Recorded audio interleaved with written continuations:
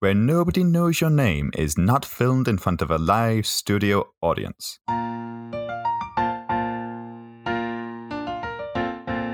Hello, and welcome to Where Nobody Knows Your Name, a Cheers podcast. Previously, we've discussed the Bermuda Triangle because of how Carla and Cliff talked about it, but in this episode, we're talking about the Boston Triangle in the episode The Triangle. Episode 15 of Season 4 aired 23rd of January 1986. Directed by James Burrows, resident director Jimmy B, and written by Susan Seeger. The guest stars in this episode, you've seen them all before. They're basically part of the Cheers cast now. It's Kelsey Grammer as Dr. Frasier Crane and Al Rosen as Al. What do you think of this episode, John? It's quite a good episode. This season has took a turn of a lot of psychology-based episodes. But what I do like in this one, it's about getting Frasier out of a slump, which he's been in for most of the season. Most of the season, 15 episodes or so. He came into this season with a gun and a sense of disappointment in himself. Well, at least in this episode, he finds a little bit of purpose. But should we start with the cold opening, James? What a best place to start. It's party time, isn't it? Yeah, and, well, no. Not yet. It's at the weekend because Cliff is having a party. House party at the Clavins' house. From the sounds of it, it's going to be a pretty good invite. I got some beers, some snacks, maybe some paint, eh? Cold cuts galore and a bucket of slaw. If it rhymes, there's good times.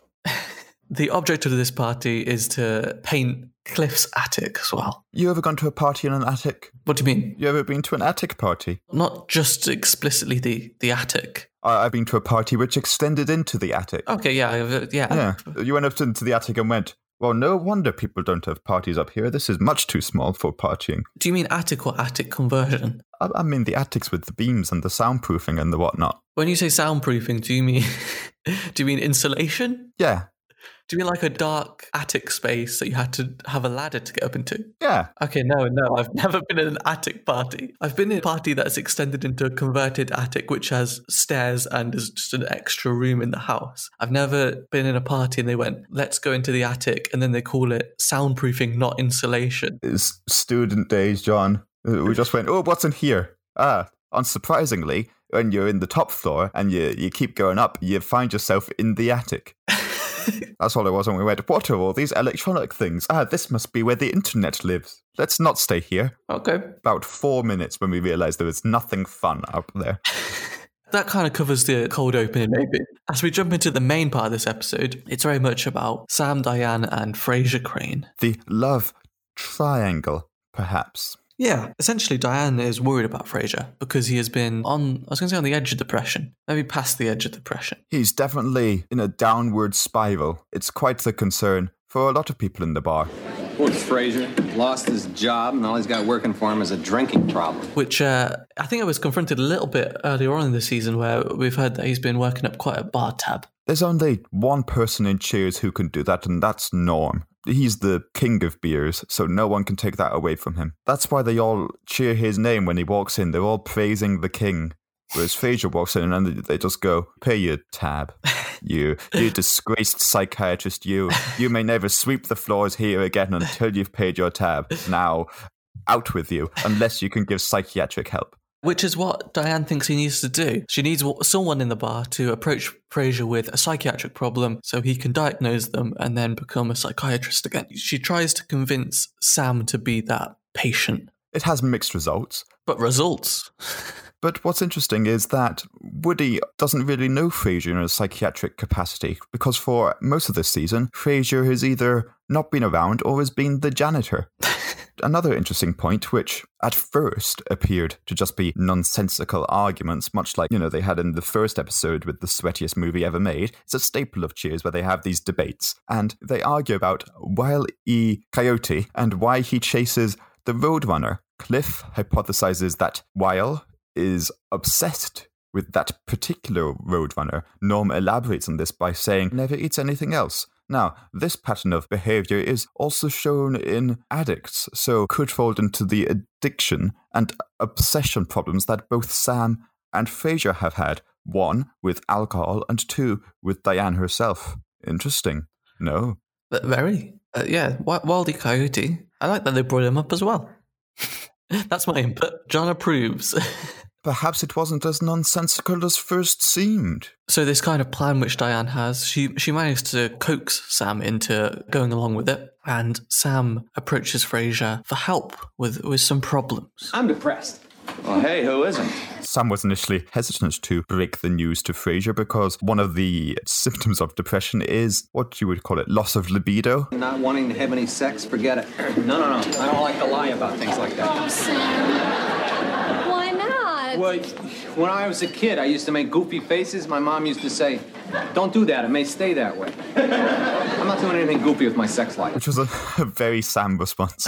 But Frasier, he diagnoses it no problem. The reason why Sam is depressed is because he's clearly still in love with Diane. Jeez, we're in season 1 and 2 again. It's the age-old tale, John. Man is baseball player, man becomes alcoholic, man owns bar, gets over alcoholism, woman enters man's life. Man and woman debate whether they should be together. They be together. They break up. Woman meets other man. She goes to get married to him. She leaves him at the altar. She goes back to work for first man. And then the other man comes back. And there's a whole triangle. And it turns out the ex-baseball player and the woman were in love all along. It's a story as old as time. That's it. Then the lie becomes more elaborate. I say lie. It's truth, but it becomes more elaborate. And then Diane is folded into it as well. But they're both pretending to love each other, but not love each other. Well, Frasier hypothesizes that the only way that Sam can confront his feelings is if he tells Diane. And I'm going, Frasier, you might be drunk, but you're a sly one.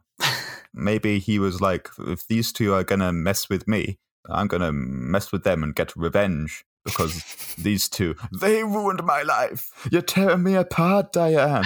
Sam and Diane, they go into the office and saying, all right, Frasier, he wants me to say this to you. And Diane goes, all right, well, how will you say it? And they have this whole bickering about how Sam should confess his love to Diane and how Diane should confess her love back, which I don't really see the motivation behind. Would be much simpler if she just went, no.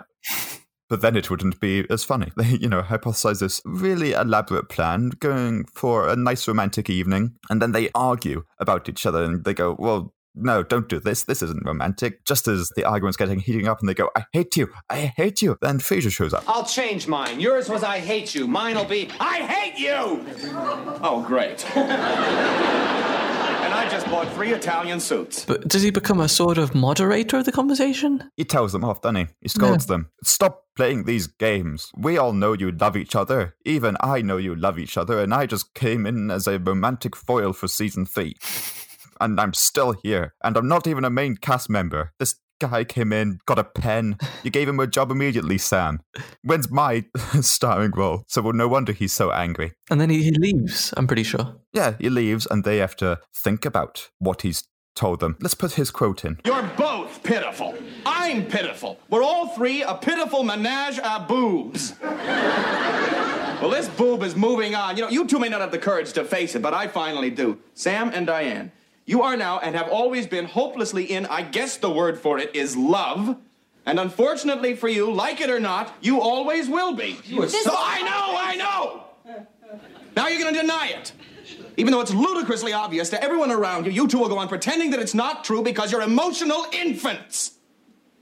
You're in a living hell.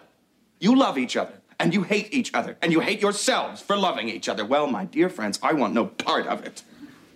It's time I just picked up my life where I left off. It's time to put Humpty Dumpty back together again. So I'll get out of here now so you can just get on with your denial fest. There's kind of a reconciliation at the end between Sam and Diane after all their bickering. Don't know whether this sets us up for the next episode or the rest of the season, though, to be honest. Yeah, and they're kind of awkward, but then they go like, I actually liked that thing you did. I did enjoy it. I was just lying. But an interesting thing that I want to raise is at the start of this season, we talked about how Diane had to make a decision as to whether she should return to Cheers, and this to her representing a moral decision of giving into a life of sin, or facing penance for her sins and staying at the convent. Does the final exchange of this episode reveal that she has accepted that she can no longer forgive her sins and deserves to face the living hell that Cheers has for her, as long as she has the freedom to keep living the life she previously wanted to leave behind? Like a coyote chasing the roadrunner, she just can't give it up, John, as whether she wants to admit it or not, it makes her happy. That's the trivia bell. And I've got some lovely trivia for you here today.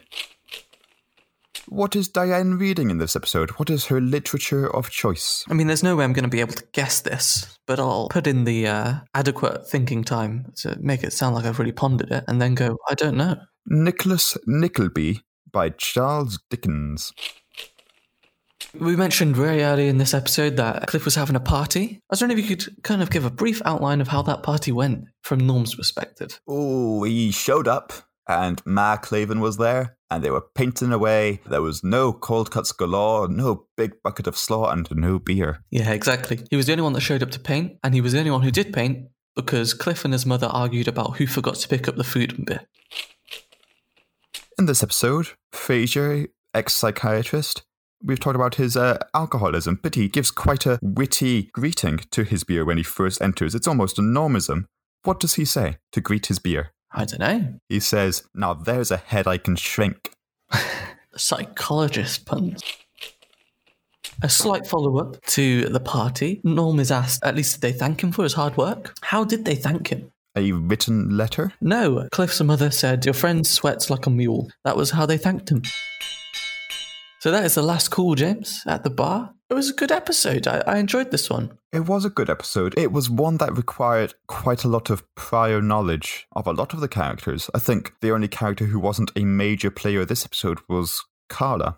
As I elaborated earlier on, it feels like quite a good microcosm of the Sam, Diane and Frasier relationship so far. Yeah, it feels like we haven't seen... I know Frasier was in the last episode, but he didn't play a huge role within that last episode. So it's quite nice to see him taking on more of a lead role in an episode again. Yes, and as I also discussed, it does fall back into the season 4 premiere and how it was described as hell of sorts. Very interesting concept. I'm not sure if you've seen the ending of Quantum Leap, but Sam Beckett finds himself in a bar, and it's essentially like a midway point in his spiritual journey in that he can choose to keep leaping throughout time, but if he does so, he will never return home. But yeah, I think this has been quite a good episode. I suppose this is running up to the mid-season, so it's good to sort of highlight some of those points, like you say, addressing the beginning of this season, the decisions that had to be sort of made at the beginning. Take stock of how the characters progressed. Quite a while ago now, we talked to Ken Levine, how he said that, you know, the central theme,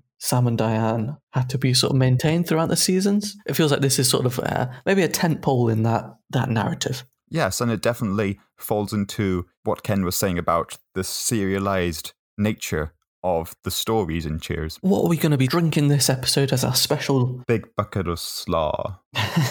Maybe some beers with that. To wash it down. In line with that, I'd like to raise the big bucket of slaw to Wildy Coyote and his endeavour to get Roadrunner. His quest for Roadrunner, never giving up on his dreams, even if he has to go through cliff edges to do so, even if he has to, face many unexpected consequences because of those Acme products, he never gives up on his dreams, John. That's what he's doing. And maybe this is what the characters in Cheers are like. They face many difficulties, many problems, many obstacles they have to overcome, but always have their eyes on the prize. With that, such a great on-topic ending, I'll raise the bucket of slaw and say thank you for listening to Where Nobody Knows Your Name. This has been a Cheers podcast.